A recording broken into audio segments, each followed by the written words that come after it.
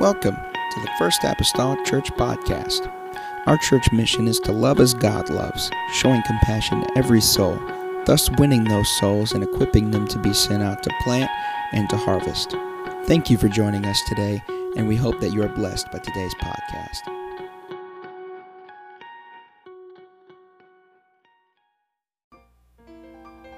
Psalms 132.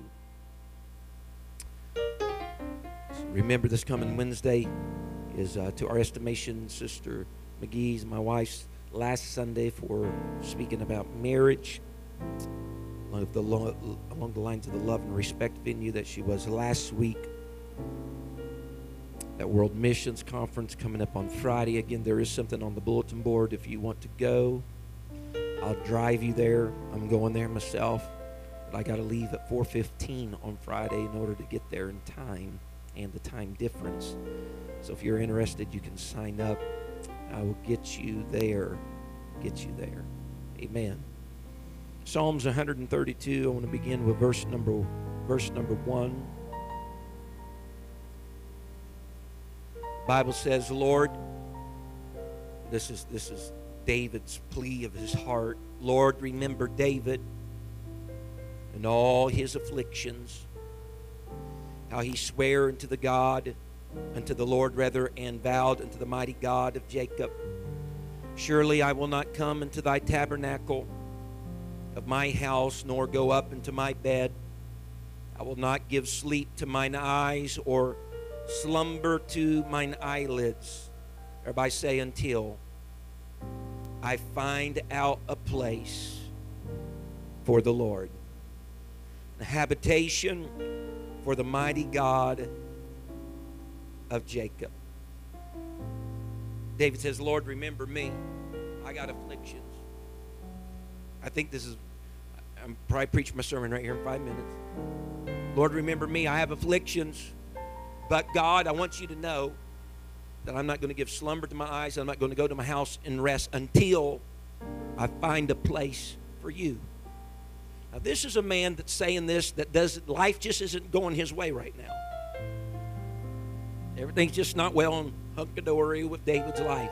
He has afflictions, but there's still something that's brewing within the heart and soul of David that says, even in spite of all the afflictions, I still need to find a place for God.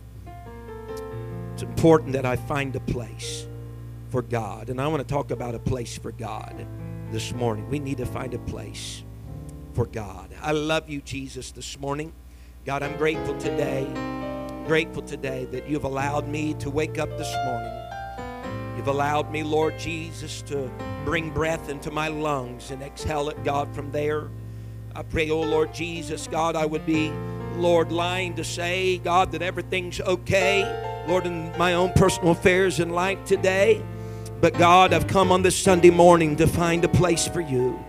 Come on this Sunday morning, Lord Jesus, to find a place for God, a habitation for that mighty Lord of Jacob. I pray, oh God, today, let your Spirit, Lord, prick us in our hearts and, Lord, bring our minds to attention. In the lovely name of Jesus Christ that I pray. Amen and amen. The church say amen. Amen. You may be seated this morning. It's the month of March. You may be seated this morning.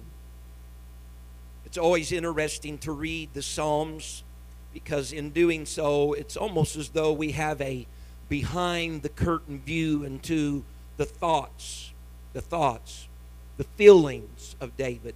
His penning of the Psalms allows us into his personal life. It's not just a writing of what he had done, but it's even the writing of what he thought, what he pondered, what he entertained. And so it's peculiar in that particular mode. And it's here that in this private time of David's life, of even talking to God and having conversation to God, that David in many ways is vowing a vow unto God.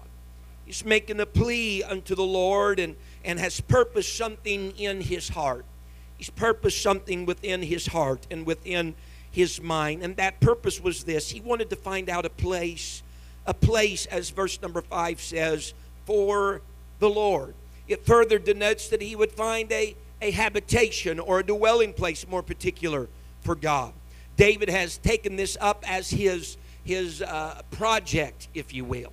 He's taken this up as something that he's putting as a priority in his life. He's made it his point of interest because he has the greatest of intentions right now in Psalms 132 to bring this habitation or this dwelling place, this place, this niche, if you will, for God about, particularly in his own life. And so he has all of his frame of mind and mindset turned toward this very honorable mission, and it is an honorable mission. I believe you would be able to agree with me today that this is a very honorable mission for someone to find a place for God. Find a place for God. More importantly, I think if we could get a little closer, find a place for God in your life.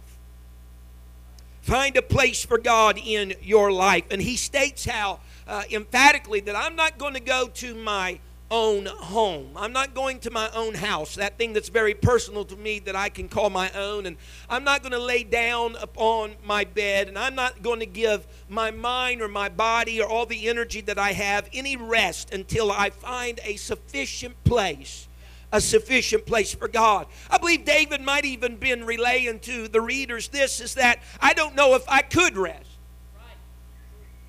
I don't know if it'd even be possible for me to give slumber to my eyes or lay down and repose upon my bed if I knew I haven't made a place for God.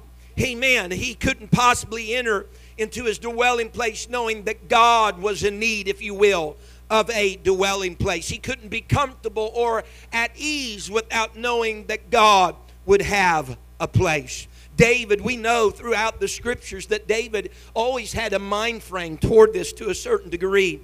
The Ark of the Covenant in the Old Testament, that was nothing more but a representation of the presence of God. The very presence, revered as the very presence of God. David had no doubt some of his mind toward that Ark of the Covenant, which was the only semblance, if you will, of God's presence that they had during this hour, thinking perhaps, where can I find a place for that chest, that Ark of the Covenant to rest and to be, turning his ideas toward that, because that Ark of the Covenant had traveled from place to place.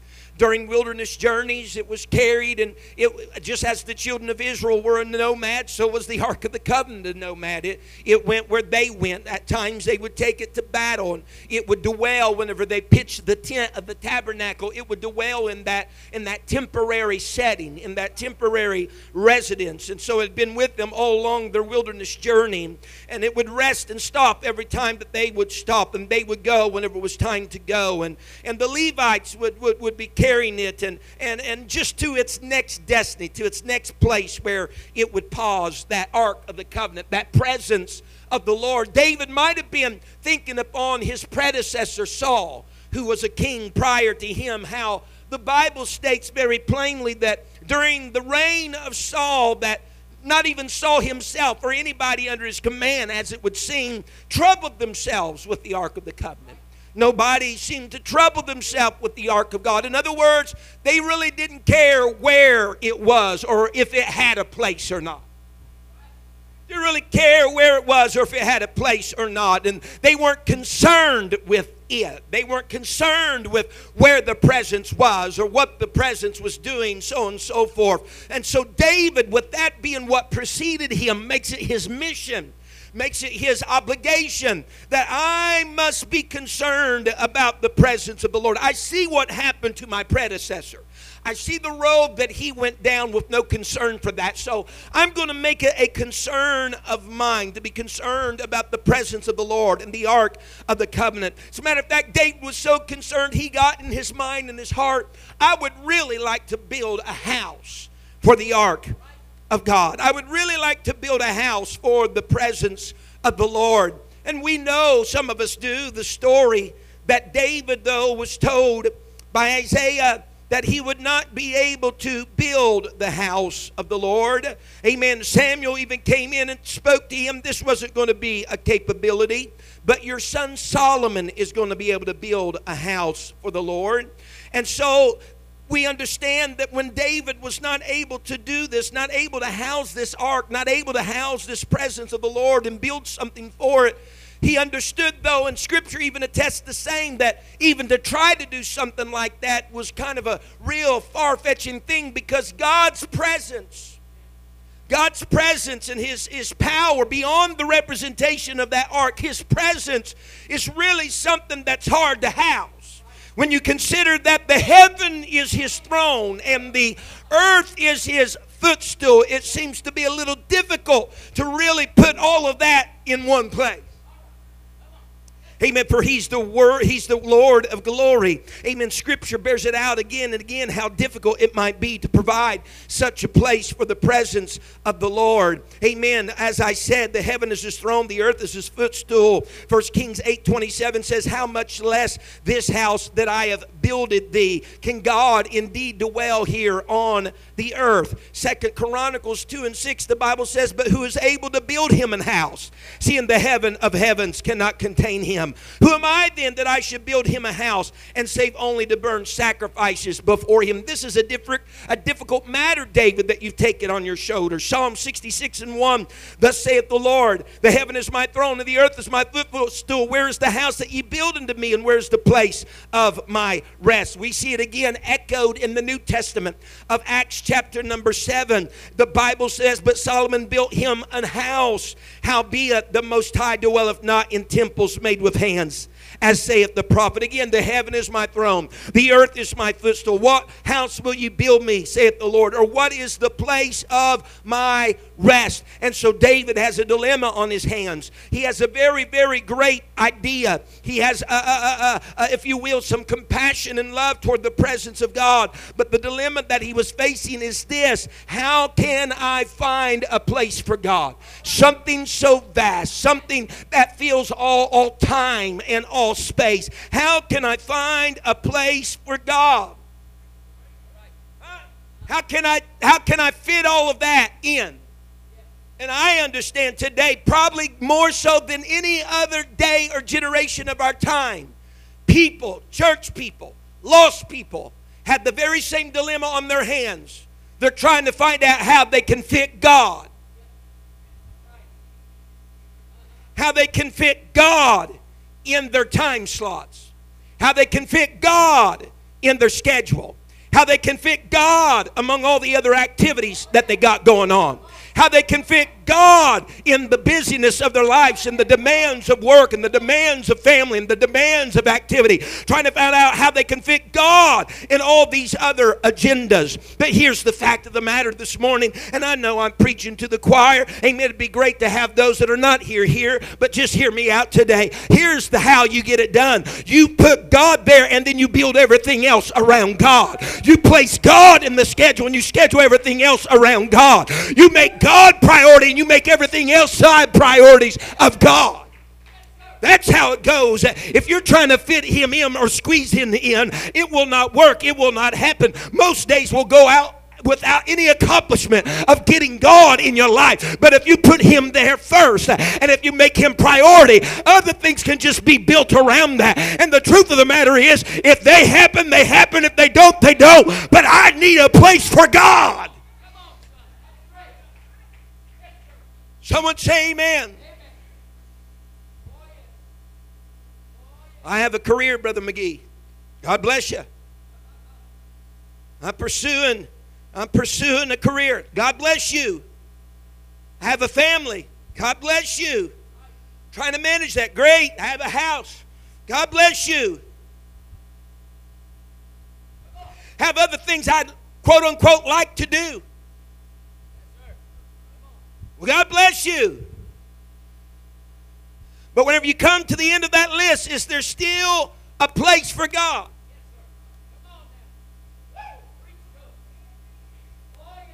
Is there still a place for God? If we would come to the understanding that He holds our next breath, would you still have a place for God? If we could remember that the forming and the shaping of you in your mother's womb was because of Him, would you still have a place for God? If you realize the food that's upon your table isn't just because of the work you did, but it was because of God, would you still have a place for God? Would you understand that your 70 years on this earth are just a vapor, fleeting and vanishing away, but there's more life beyond the grave than there is before the grave? Would you still have a place for God?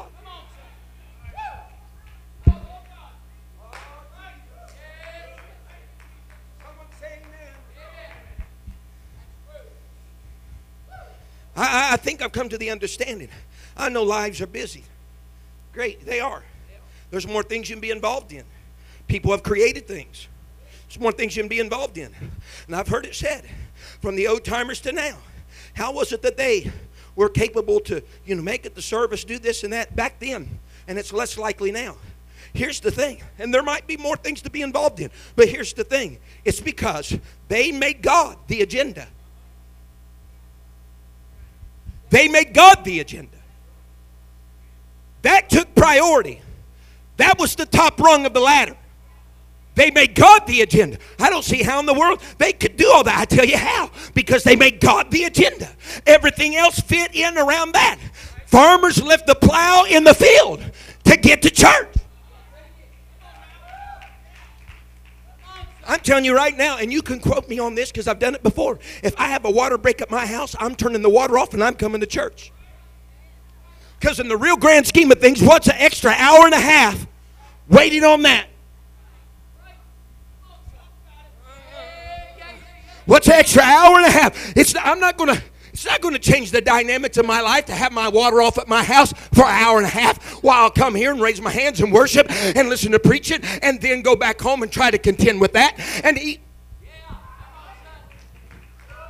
And even if I can't get to it till the next day, the next evening, I surely have some family around here I can lean on, and they'll allow me to house or shower at their house in order to get to it. But there's one thing, folks, you don't need to sacrifice on or err on, and that is keeping God out of the equation. I know. Oh, Brother McGee, you're being stout this morning. So, folks, I'm getting serious. What was handed to us was something great, but we have diluted it. We diluted it. Some of y'all's parents and grandparents would not do some of the stuff that you all pulling.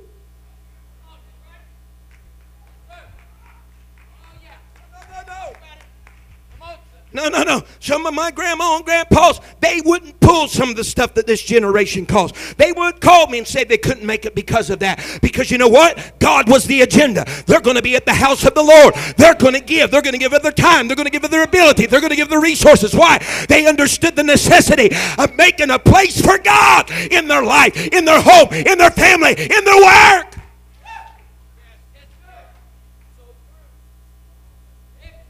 Amen.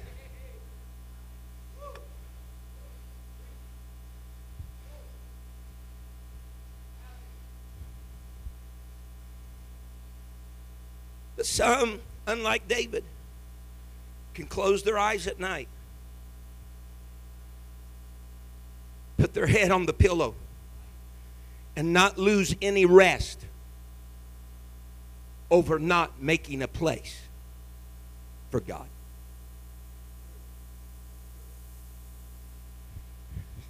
And you are walking a scary edge to go on with your life as business as usual without making any place for God and feeling good about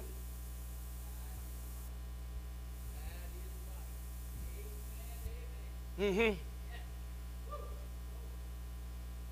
Because, folks, I don't like even to miss one service. Even if I'm sick as a dog.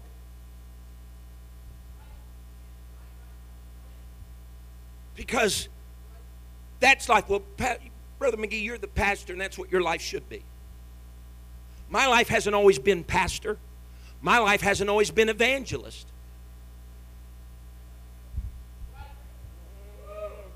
But there were times I was the workman that got up and had to be to work by 6, and that was in Evansville, so that meant getting up around 4:30 or 4. And my 10-hour days were 12-hour days because of the commute. And whenever I was going to get off from work late, but I still knew I could make it for some church, whether it's halfway through the sermon, I was showing up here, not home.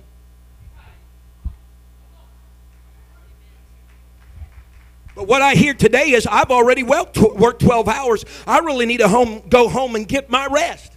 Let me tell you, I rest a whole lot better when I know if I just had 30 minutes of a service left to go there, I slept better at night. It's not popular, but I wasn't going for the popularity vote. God needs a place. The King of Glory needs a place. Amen. There isn't really, if you think about it, He's so vast, He fills all space and all time. There is not necessarily a set apart amount of time or a space in your life that will house Him properly, in essence. There's no way that that can happen. Even every good deed that I would try to do towards Him, amen, all of these things, all the time that I would try to weigh towards Him, it truly could not properly house God. But it should not keep me from at least trying. He needs a place. He needs a habitation. And here's the funny thing about God. He don't like to cohabitate with anybody else. He's not a cohabitator. He's not like, if you share that part of the room, I'll share this part. We'll split the bills down half. He doesn't like to cohabitate. He's a jealous God. He's a jealous God. He doesn't wish to share a room with anybody else. He doesn't wish to share any time with anybody else. He's a jealous God. He desires a place. He desires a spot in your life all by Himself. For that matter, who could share a spot with someone that's so vast? I'm already busting buttons up here. God's reply to David about wanting to build a house for the Lord was this in 2 Chronicles 6 and 8. There's a phrase there. He says, "For as much as it was in thine heart to build a house for my name, David, thou didst well. That was in thine heart." You're not going to be able to do this, David, but it was well that it was in your heart. David, you did well. David, you've done better than some, because at least you've entertained the idea of it. Your predecessor even didn't concern himself about it. But David, at least you considered the idea of it. It hasn't been far from your heart to give even consideration to it. He says, David, for your generation and culture is a rarity. Someone say amen. To truly give attention to having let God have a place in our life, it's a rarity for our day. Truly giving Him a place. Truly giving Him a place. The church has become a social club.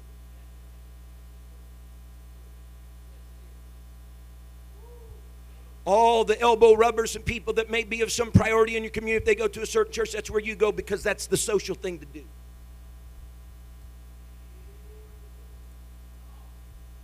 It's a social club. It's another place that people meet to discuss business, to discuss entertainment. Well, God, you go help me, aren't you? To discuss entertainment, it's just become another social club. He said, it's a rarity, David, for someone to allow me into their life that really want me into their life. That just doesn't want another venue where they can rub shoulders with others, but they want to rub shoulders with me. Someone say amen. We're too indulged. Someone say too indulged. Too indulged in ourselves. Too indulged in what I need. Many years ago they did a study that the number one request on the American prayer lines across America was for unsaved loved ones. People were calling into these hotlines and they were asking for those on the opposite end for prayer for their unsaved loved ones. Within a year's time, that changed drastically. Their number one request went from healing for their loved ones, or for their unsaved loved ones rather, to healing for themselves. And number two was that they might have prosperity. You see the shift? It went to thinking about somebody else to thinking about themselves. It went from thinking about their unsaved loved ones to thinking about, what can I do? Unsaved loved ones, by the way, jumped to number 8 on the list. Because now people were too self-absorbed. They were worried about their finances, their prosperity, and worried about their own health. Then they were worried about somebody that didn't know God. Because that just shows to me the very theme of America, the very theme of humanity, as it were. People are more concerned about their needs and their wants and things going their way. And if it's going to work out for them, than they are anybody else. And they're for sure not concerned about the God of glory. Honey, I'm telling you, God needs a place. God wants a place. And we need to hew out a place in our lives for the needs and the wants of God. He told David, he said, you make me a house. So it was in your heart to do this. He said, let me tell you what I'm going to do. I'm going to build you a house. Look. This is just not God building David a literal house. Whenever he said, I'll make you a house, you know what he's telling David? I'm going to build you a family. Sons, daughters, offspring to carry on your name. For that matter, to carry on the promise that there will be a king someday that will come from the line of David that will cure all these ills. I'm going to make you a family. Someone say amen. I'm going to make you a house. So here's David. Psalms 132. He's had sleepless nights. He's worn out because he's trying to make a pursuit for. I'll tell you what. We'll wear ourselves out in a lot of different endeavors. We will. We'll sweat over a lot of. I remember whenever I was a young kid in this church, just a young kid, me and Jeremy Penrod, sometimes on Sunday afternoons, we'd play basketball out at his mom's house. We'd go out there, we'd play ball, we'd shoot, we would sweat. I mean, we would sweat. And, you know, of course, get showered before church and such. But we would come to church. I remember whenever I was just a young man, you know, it was just like those early years of preaching. You all know I'm talking about, around 12 years old.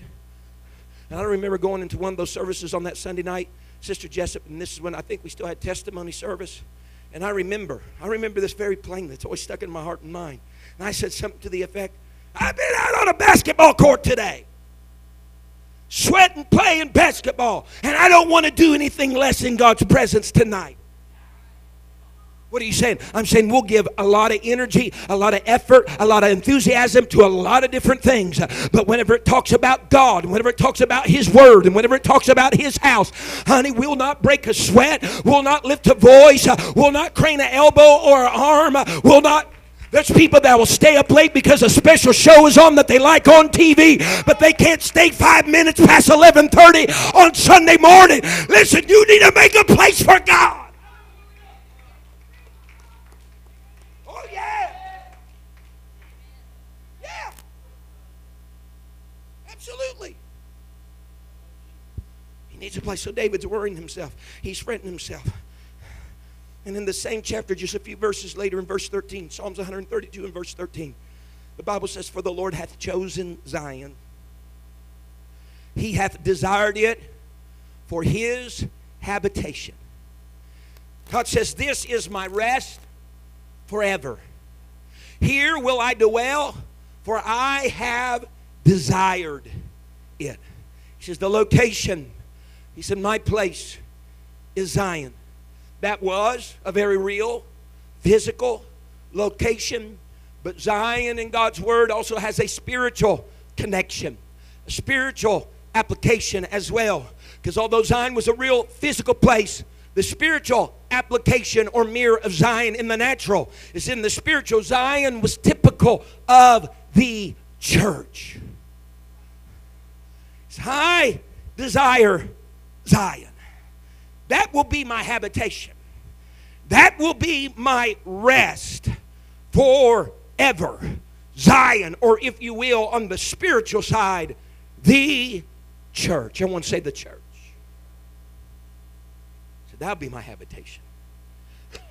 That'll be my rest forever. In the Greek, the word for church is ecclesia. It's the word from which we get such words as ecclesiastical and so on. The very use of this word gives us a very good insight to some definition of what the church is or who the church is. The word ecclesia has a little bit of a double background to it concerning its meaning. First of all, it has a Jewish background to it. When we read in the Old Testament, especially in the books of Exodus and the books of Numbers, the story of the journey of the children of Israel across the wilderness and through its wilderness times, ever now and then, the children of Israel would assemble together to listen to what words Moses had to speak to them from God or rather, if you will, to listen to some word of God which God had sent through His man. And when they were gathered together and came together for the purpose of hearing that, the Bible regularly talks of the congregation of Israel. It speaks to them as being the congregation of Israel. But that word congregation, Old Testament translation of the Hebrew to the Greek, that word for congregation is the word ecclesia. Therefore, first and foremost, the word ecclesia describes a group of people who are listening for a word from God. A group of people that's gathered together to hear a word from God.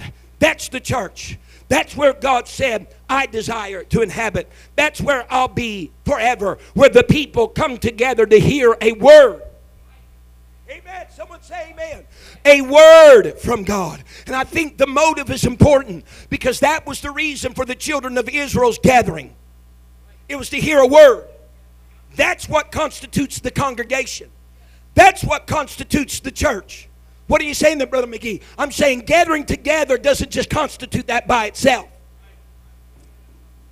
Coming together doesn't just constitute that by itself. Coming to see somebody else, that doesn't make you the church. Coming in just to hear the music, that doesn't make you the church. Coming in just to fill a slot on your calendar, that doesn't make you a church. But what makes you the church is when you come together to hear a word from the Lord. It's not coming together to hear me talk. It's coming together to hear heaven talk.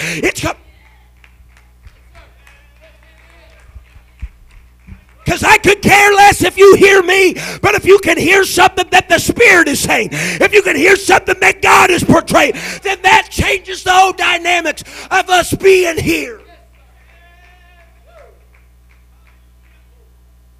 Amen.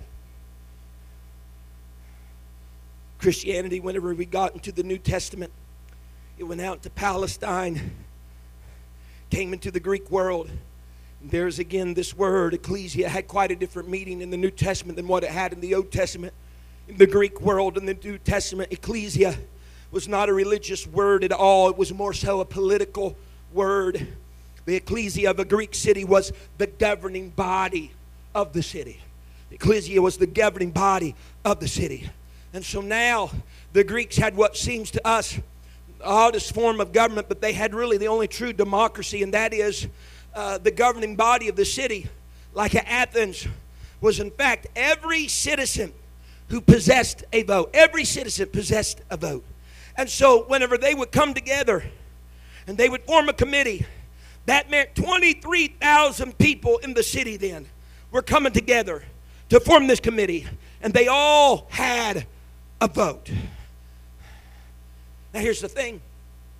Obviously, not all 23,000 always showed up when there was a gathering. Does someone say amen? Not all 23,000 always showed up when there was a gathering. But what happened was this.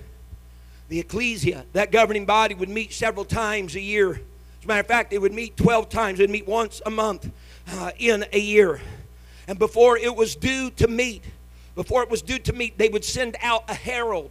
They would send out a crier in the city, going through the city, saying, the ecclesia will be meeting at such and such time, at such and such place, on such and such day, and you are requested to be there.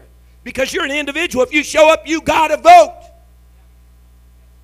You're asked to be there. But what the ecclesia really boiled down to was not those 23,000 that had the opportunity to vote, but the ecclesia was in fact those who showed up and accepted the invitation. I've been doing a lot of calling here lately on people that's been gone. Mike Hurst, I need your number. We don't have a right number on you. I've tried calling you. You've been unable to get a hold of you. I'll take care of business here this morning. I'm telling you right now, I feel the Holy Ghost on me. Amen. There are over 40 names. You listening to me? There are already over 40 names that was on the absentee list from last Sunday.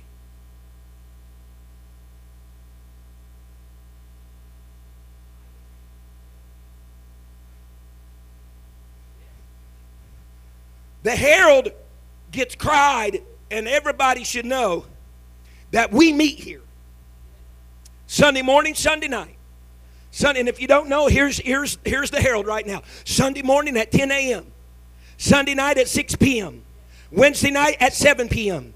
We get the word out whenever the youth are doing things on Friday night. Brother and Sister Malone, let us know. We can let your kids know when we're here on Friday nights. The word gets out. But what makes up the ecclesia, what makes up the church, should be close to 80 or 85 people. That supposedly if you put those that were there with those that are present, the 85 people we should have here, but it's you that show up.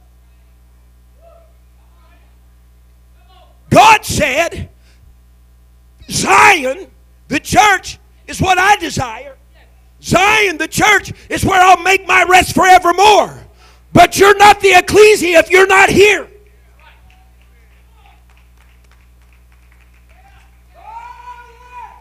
You're not the ecclesia if you're not here. And I don't know, I guess I'm pastoring today, and that's okay. That's my calling. That's where I'm at. But listen to me very plainly. We have made allowances here at the church, and I think there is wisdom in that. We have made allowances that if you are sick and you got fever, it is wisdom that you stay home. But let me tell you what has happened. People have used that as a crutch for everything. Listen to Pastor today. We have brought the allowance that if you're sick, you need to stay home. People then will stay home over a sniff. They'll stay home over a cough. Let me tell you, I went to church, I don't know how many times as a kid, sick with fever, and I was healed by the time I went home.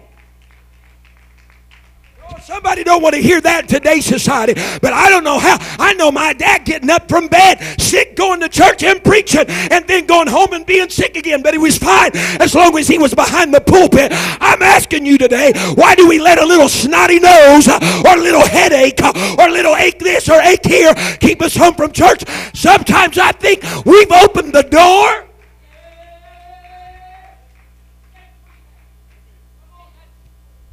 You know how many times in 6 years of evangelizing, preaching almost every night of the week that I missed ever going to the pulpit? Once. I'm talking about preaching every bit of 7 days. 6, let's see here, 1, 2, 3, 5. 6 days, twice on Sunday. For 6 years. You hearing me? Missed once. I've been real tempted here lately. Send you all your own absentee record at the end of the year so you can see in black and white. Oh, that's how many times I was at church and how many times I wasn't. That's good. Yeah. I don't know. We got to find a place for God. I preached it early on in January. We can't get the world convinced if the church isn't convinced, and we can't get them to show up if the church doesn't show up. Years ago, we had a person in our church invite somebody to church, wanted them to come to church with them. When they got to church that next service, that person wasn't there. Now, what does that speak? Huh? Come to church with me. Next time I'm at church, they're not there. Well, this must really be a good church for them. It's like me referring you to a doctor I won't go to.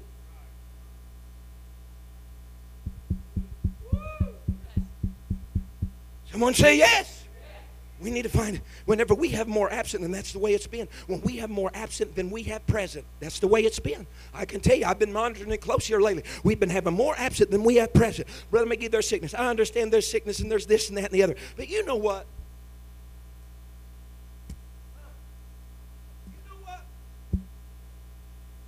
An hour and a half of your time, by and large. If you show up right when church starts and leave right whenever it's over, an hour and a half of your time.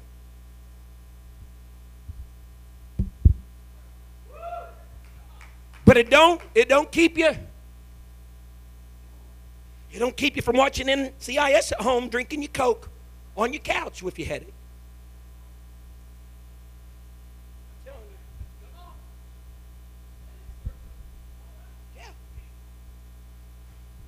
Even if you're tired, an hour and a half of your time. Hour and a half of your time. Is someone hearing me? Hour and a half of your time. Listen, you can get some good sleep while you sit and listen to me preach, because I see people nod off all the time.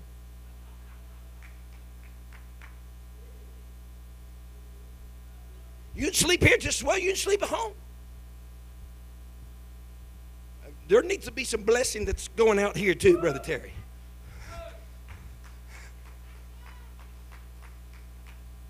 But the ecclesia are those that accept the invitation and show up. That's what it is. I know this is strong. This is strong meat today. If you come for Gerber style and some strained green beans, forget it. This is steak and it's got a lot of fat on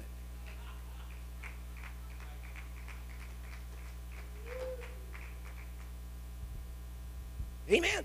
Because let me tell you, I don't have time to stand before heaven someday and give, if you will, account for everybody that had a snotty nose and a headache and a little ankle that was hurting. They had a blister on the bottom of their big toe. I don't have time to stand before God someday at judgment and say, Lord, here's my report concerning the people that I serve. They couldn't show up for church because of this, and this. And the Bible says, pray that I can do it with joy and not with sorrow, because that would not be good for you. Be unprofitable. I don't have time to wait till judgment day to tell the story. I got to tell the story now. I got to ring the bell now. I got to be a herald now. We got to be the church. We must be the church, and we must hone out a place for God. We must.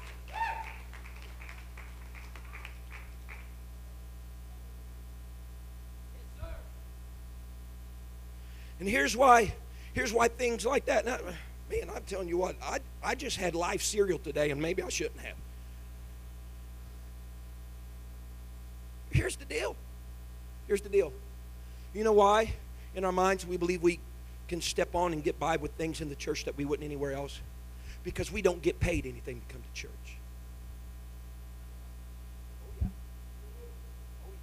Because, see, this is a voluntary basis, me showing up. And I appreciate that. I appreciate that. But, see, we all really wrong. There is payment. It's just being withheld till a certain day.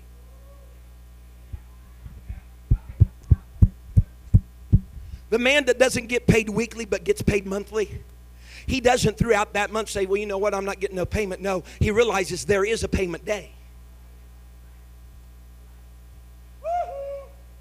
Yeah, but we get in this mentality concerning church. Well, I don't get paid for going there. They don't do anything for me. Honey, you've already skipped out on all the fringe benefits that he loadeth you down daily with as being a child of God. You have got tunnel vision and missed the big picture. Yeah.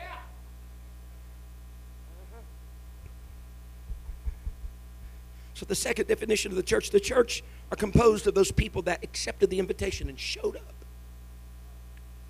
So then the double definition of the church is a church or a group of people that's listening for a word from God, and it's a group of people that have showed up and accepted the invitation to be there.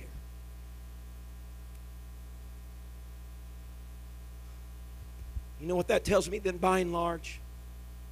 The church is not these beams we see, the carpet we see, the paneling or drywall that we have, whatever we do around here, a new men's bathroom. That's not the church. The church are the people. Let this building dissolve and burn to the ground, we'd still have a church.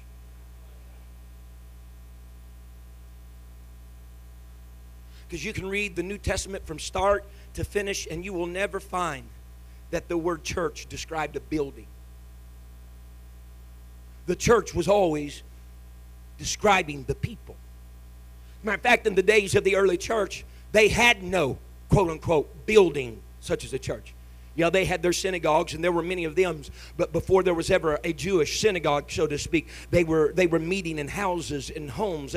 Church buildings per se didn't even come from around like 200 AD. That's whenever a church building actually came. The people were the church.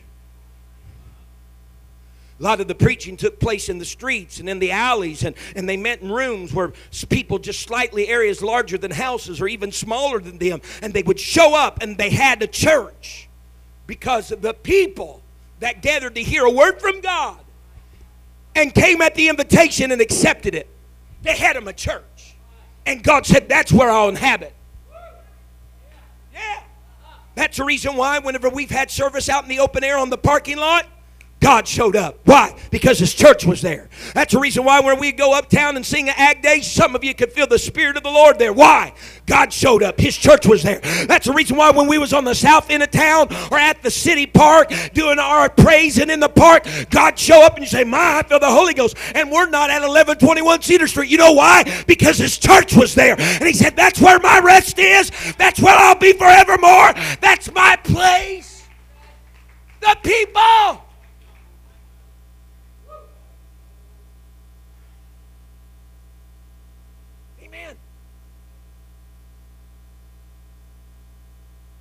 The Bible says in Ephesians 2:19, and I'll probably cut through some of this because I'll keep you out of overtime.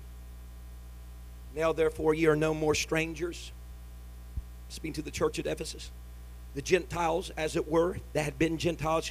Now therefore ye are no more strangers and foreigners, but fellow citizens with the saints and of the household of God, and are built upon the foundation of the apostles and prophets, Jesus Christ Himself being the chief cornerstone, in whom all the building fitly framed together groweth unto a holy temple unto the Lord. What building fitly framed is He talking about? He's not talking about wood and stone. He's talking about the people.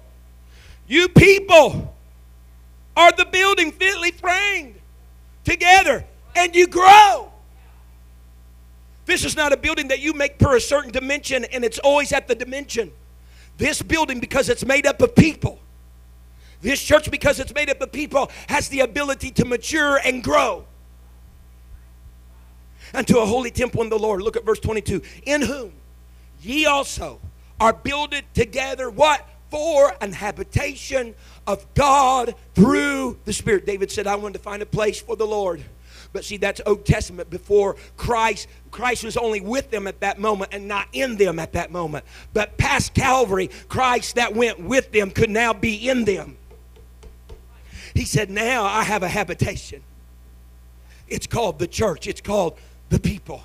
David's not going to rest until it happens. I'm going to have a habitation. But Paul says there is in this day. It's the individual lives. It's the individual people that's come to hear the word of the Lord. That's accepted, if you will, the invitation of God. And the Bible says that our great God fills all things, yet all things cannot contain Him. Yet there's that wondrous miracle that it is Christ in us, the New Testament Scripture says, the hope of glory. God wishes for a place. He desires a place to possess it. And here's the fact of the matter. It's your life and my life. Hebrews 3:6, a little phrase there, but Christ as a son over His own house. Look, whose house we are. Roxanne and Bob's Gross, you're God's house. The Whitney family, y'all's God's house. Ryan Roberts, you are God's house. Just as much as anybody that stands here on this platform, you all are God's house. Amen. The apostle stated like this in 1 Peter 2:5, ye also as lively stones are built up a spiritual house. Ephesians 4:4 says it like this, there is one body and one Spirit, even as ye are called in one hope of your calling, one Lord, one faith, one baptism, one God and Father of all, who is above all and through all and in you all. God's not worried about the wood. He's not worried about the fabric. He's not worried about the concrete. He's not worried about the sheetrock. He's not worried about the size of nails or screws. He's not worried about any of that. He said He would not dwell in temples made with hands. Now we know he visited several of them. He visited the tabernacle in the wilderness. He visited the temple of Solomon. The cloud came down and they could not even stand to minister. He visited Zerubbabel's temple. He visited Herod's temple. He visited all these makeshift temples that were made by hands. He came down and visited them. But he said, I cannot dwell in the things that have been made with the hands of men. I desire something different. And it's people. New Testament scripture says, know ye not that ye are the temple of the Holy Ghost? Now watch this. Why is it that God will dwell in us, but he won't dwell per se in a building made by the hands of men? Because the first man made, Adam, was made from the dust of the ground by what? The hands. Does someone hear me? By the hands of God. Whenever God made man, God made his own temple. Huh? When God made man, God made his own temple. When God breathed his breath into his nostril and it became a living soul, God made his own temple. That's the reason why his church, his dwelling place, his habitation is you. Rather some grand cathedral or some building by 200 by 200. No, it's the people, because that's the temple God made himself.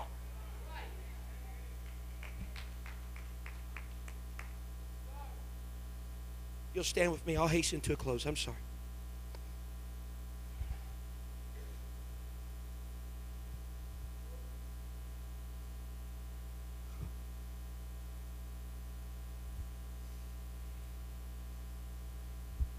He said in 2 Corinthians 6:16, and I'm closing. In what agreement hath the temple of God? Again, he's not talking about a physical location of wood, stone, and brick. He's talking about our lives. In what agreement hath the temple of God? With idols. Ye are the temple of the living God. As God hath said, I will dwell in them and walk in them. The great thing I like about God, he doesn't just dwell in me, but he's active in me. He walks. And I will be their God, and they shall be my people. Here's the thing. Anybody ever seen an eviction notice taped to the front door of a house? I've been by some of those, just kind of, see yellow or orange, some bright colored paper and thing. And the yard looked kind of unkept anyway, so I kind of walked up, nosy as humanity is, kind of walked up and said, what is that? Oh, such and such date evicted, no longer allowed in this, on this premises or in this house. Yard's growing up, things are kind of looking a little, Whenever we allow other things to take priority in our life, you have put the eviction notice, served the eviction notice to heaven on your heart, and basically let God know you're not welcome here. And let me tell you something. Brother Gross, I know this with surety. You leave a residence without a resident. You hearing me? You leave a residence without a resident, shingles start to come loose on the roof. Grass gets high, varmints start to invade the space. The picture perfect that it was when it had a resident, you're thinking, how in the world can it go from this to that? I tell you why. It lacks an owner. Whenever we evict the Lord of glory from our life and we push him second shelf, third shelf, we push him out of our agenda that's so important. Your life, in many ways, mirror the very same image as a house that has no resident. Things will start cropping up in your life that wasn't there before. Things will start to dilapidate in your life that was kept and maintained before. Because you've decided, you know what, I'm really trying to fit him in, but I just don't, having a hard time making a place for God right now. Let me tell you, sir, ma'am, it'll be the worst mistake you make in your life. Be the worst mistake you make in your life.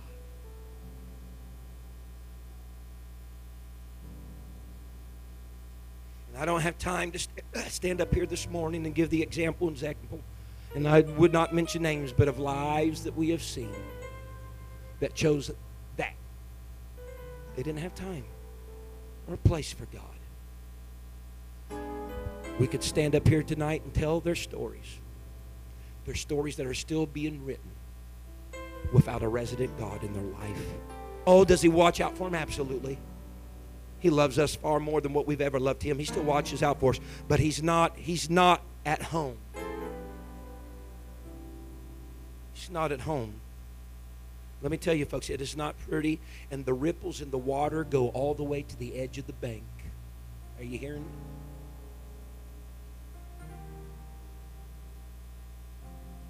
I want to make a place. I don't want to give my eyes to slumber, myself to rest. You got afflictions in your life. I got afflictions in my life. David says, I got them in mine. But I must find a place for the Lord. I must find a place for the Lord. I'm opening these altars today. This is my request. I know I've been strong today, and I may have made somebody mad. That has not been my purpose today. It's not been my purpose. But it's kind of, it's kind of like with my kids. Sometimes we're so distracted by other things, you can't get somebody's attention. My kids are like that sometimes. I say their name, and that's not good enough. Say it 3 or 4 times. That don't work. Or sometimes, I got to tap them on the shoulder, hit them on the shoulder, or stand right in front of them. Well, this morning, just consider what happened. I had to go beyond just calling our names. I'm tapping somebody on the shoulder today. I'm standing right in front of your face and saying, we need to make a place for God.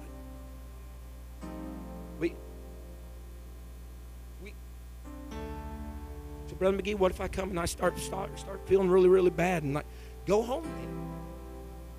That lady over there's done it I don't know how many times. Yeah. Because I started feeling better. Sister Jessup's been coming here lately, not feeling like it. There's something from the previous generation that needs to get in the DNA of the now generation.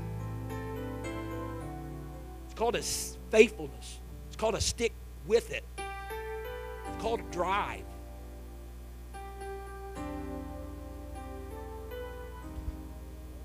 I really could be I feel like I'm just a meddler here today.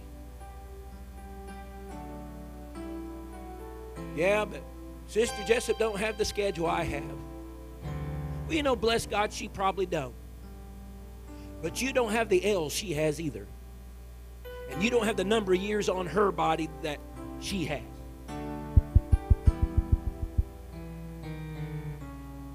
You've heard it said before. Can I rehearse it one more time? Last time my Grandma McGee was in service, she was laying on a pew in service.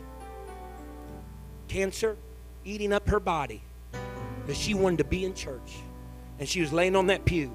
And as we was having service, off time, she'd raise that hand just like this. So come up here and tell me what your excuse is. Come up here and give me your laundry list of why not.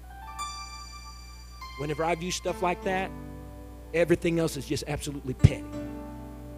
Absolutely petty. What's the difference, Pastor, Bishop? People wanted to make a place for God. That was life. That was life. These altars are open today. Some people won't come because you're probably mad at me. I'll accept that. I got big shoulders. This is the reason why God put me where I am. I can handle this with His help.